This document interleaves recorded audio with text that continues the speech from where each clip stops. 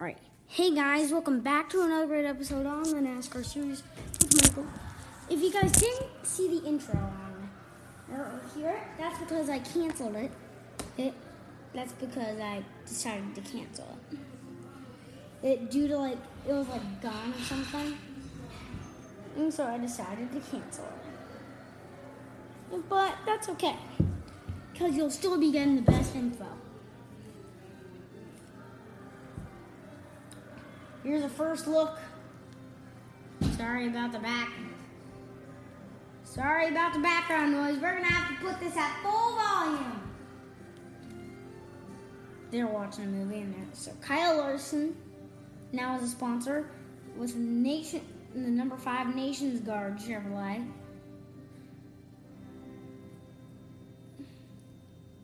Hey, the car's good. I like the car. It's okay. It's an okay scheme. And they're previewing Wood Brothers Racing. And can DiBenedetto deliver the Wood Brothers win number 100? Consider dedicating more time to community service in 2021. And with that simple gesture, your community is a better place now. Give more of yourself. Put the seat down.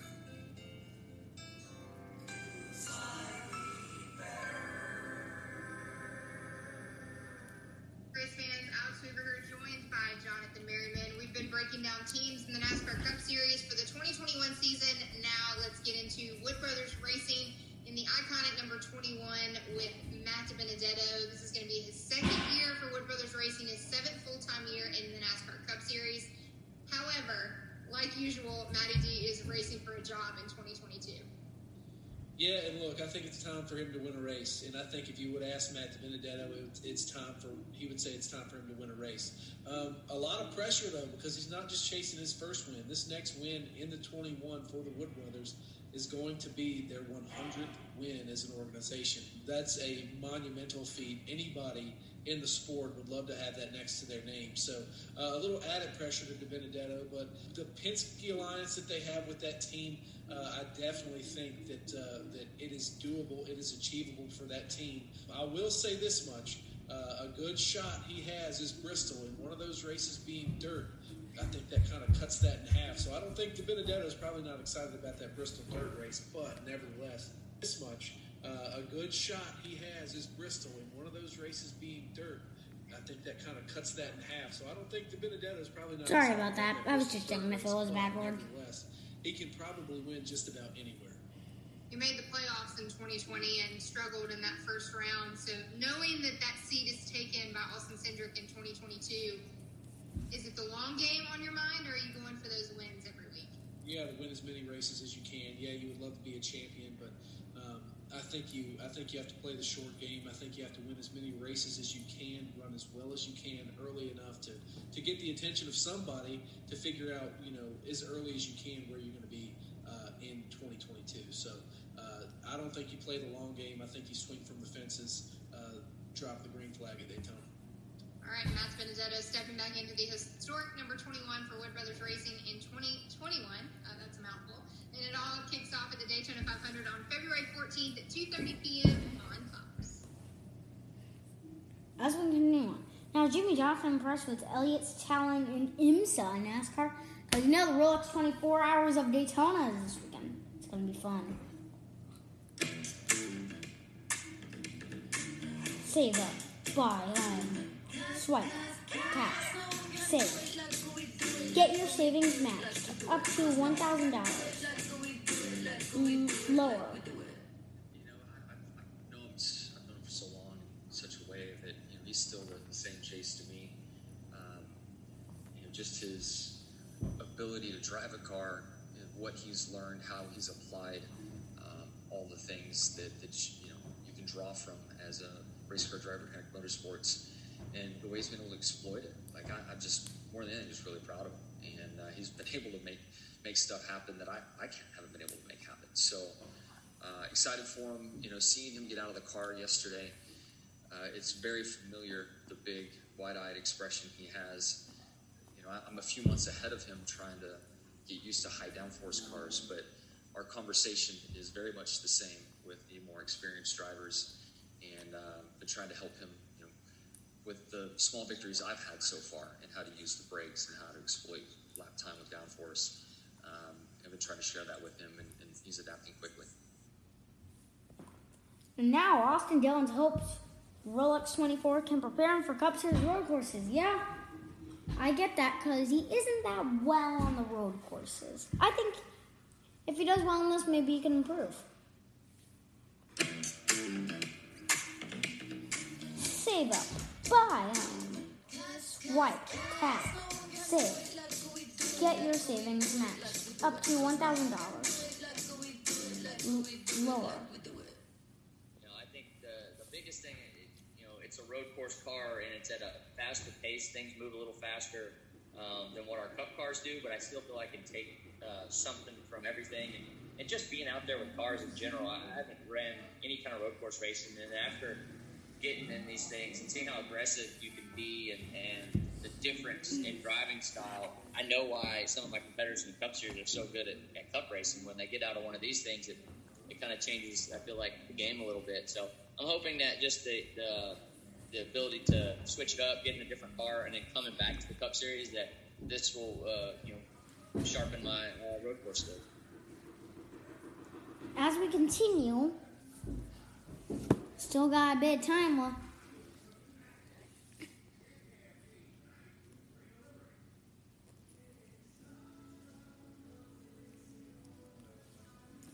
Now, head to head. Who is Chase Elliott's biggest challenger at Hendrick? Since 1994, Hendrick Motorsports has fielded a lineup that includes at least one former champion in its stable.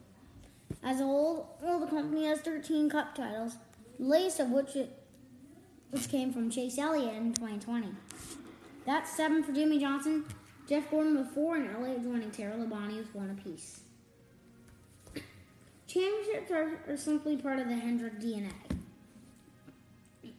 In recent years, the 4-car team has had an infusion of youth into its garage, and with the retirements of Hall of Famers or soon-to-be Hall of Famers in Gordon, Johnson, and Dale Earnhardt Jr. But while seeing Elliott, Alex Bowman, William Byron, and Kyle Larson join its ranks, the team now boasts a lineup with 4 drivers who are 28 or younger. Elliott has risen to the crop up with 11 wins over the past 4 years, his 2020 championship run only for cementing that. Bowman has nabbed wins in each of the last 2 years and is fresh off a run to a round of 8 in the 2020 NASCAR playoffs. Byron scored his first Cup win in his 3rd season and seems primed for a breakout year, armed with a new but familiar crew chief. And then there's Larson, a driver with unquestioned talent but some off-track baggage after being fired from Chip Ganassi Racing and suspended from NASCAR since reinstated for using a racial slur during an event last April.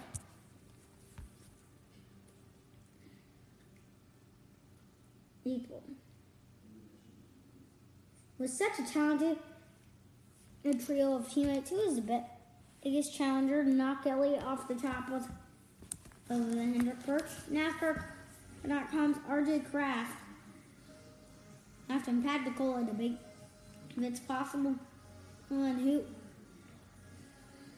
that driver might be. Kraft, admittedly, it's going to be hard to drop Elliott from the top of the Hendrick Mountain. He was the best driver in the organization over the last 3 seasons, and I think that was when they had a 7-time champion in the fold. With that said, I think Larson is going to be Elliott's big challenger at Hendrick. There was no question about his talent behind the wheels. He dominated dirt tracks all summer long and nabbed his 2nd straight Golden Driller at the Chili Bowl in January. His exile last year was self-inflicted, and he is taking steps to make amends, acknowledging hard lessons and learns as he rejoins the NASCAR ranks. The California native has compiled 6 wins over the last 5 years.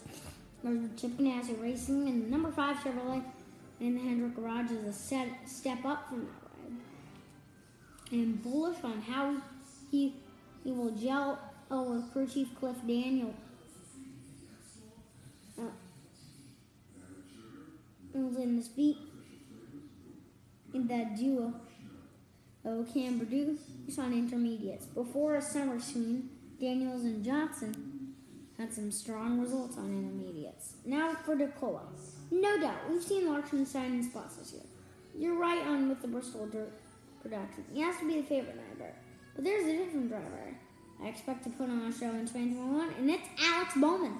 After entering the fold as a full-time driver in 2018, racing literally the most popular driver of all time as a rookie, no less, the showman has continued to improve year after year, race after race.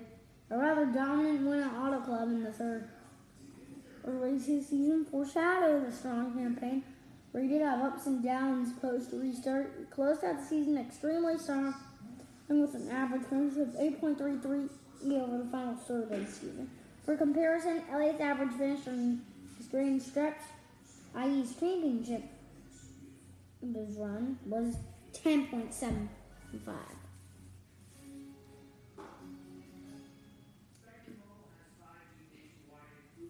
Bring up the Xfinity.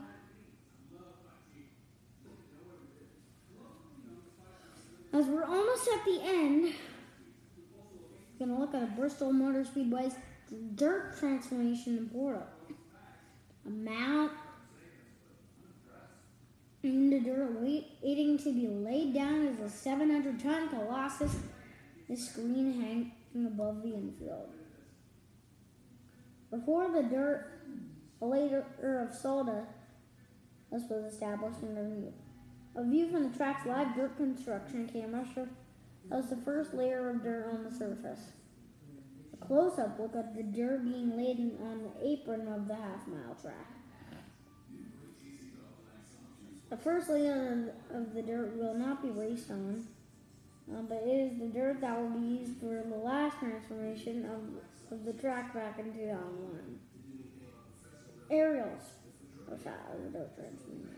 The bank turns are taking shape as the work continues. The straight is now complete covered in dirt. Track officials have showered up the original 36 degrees of banking with 9 and 10 feet of dirt, transforming the banking down to 19 degrees. A view down the backstretch as the dirt begins to be leveled and smoothed out. This gives you a good perspective as to how much dirt is being laid in comparison to the inside wall and the turns.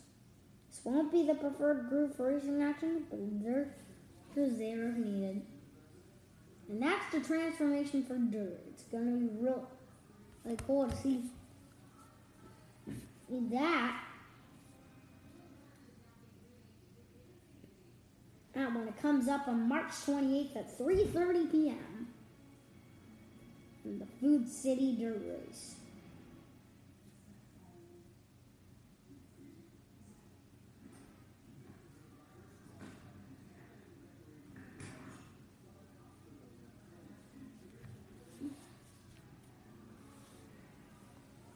Looking for that stage line.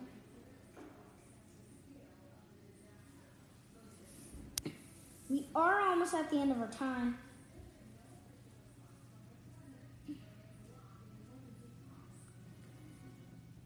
But before we go, I just want to say thank you to all that have listened. I just wanted to say that today because you fans are all the best. So you all get a shout out in today's episode. Anyone who's listening right now gets a shout out. I mean right now. All right, bye.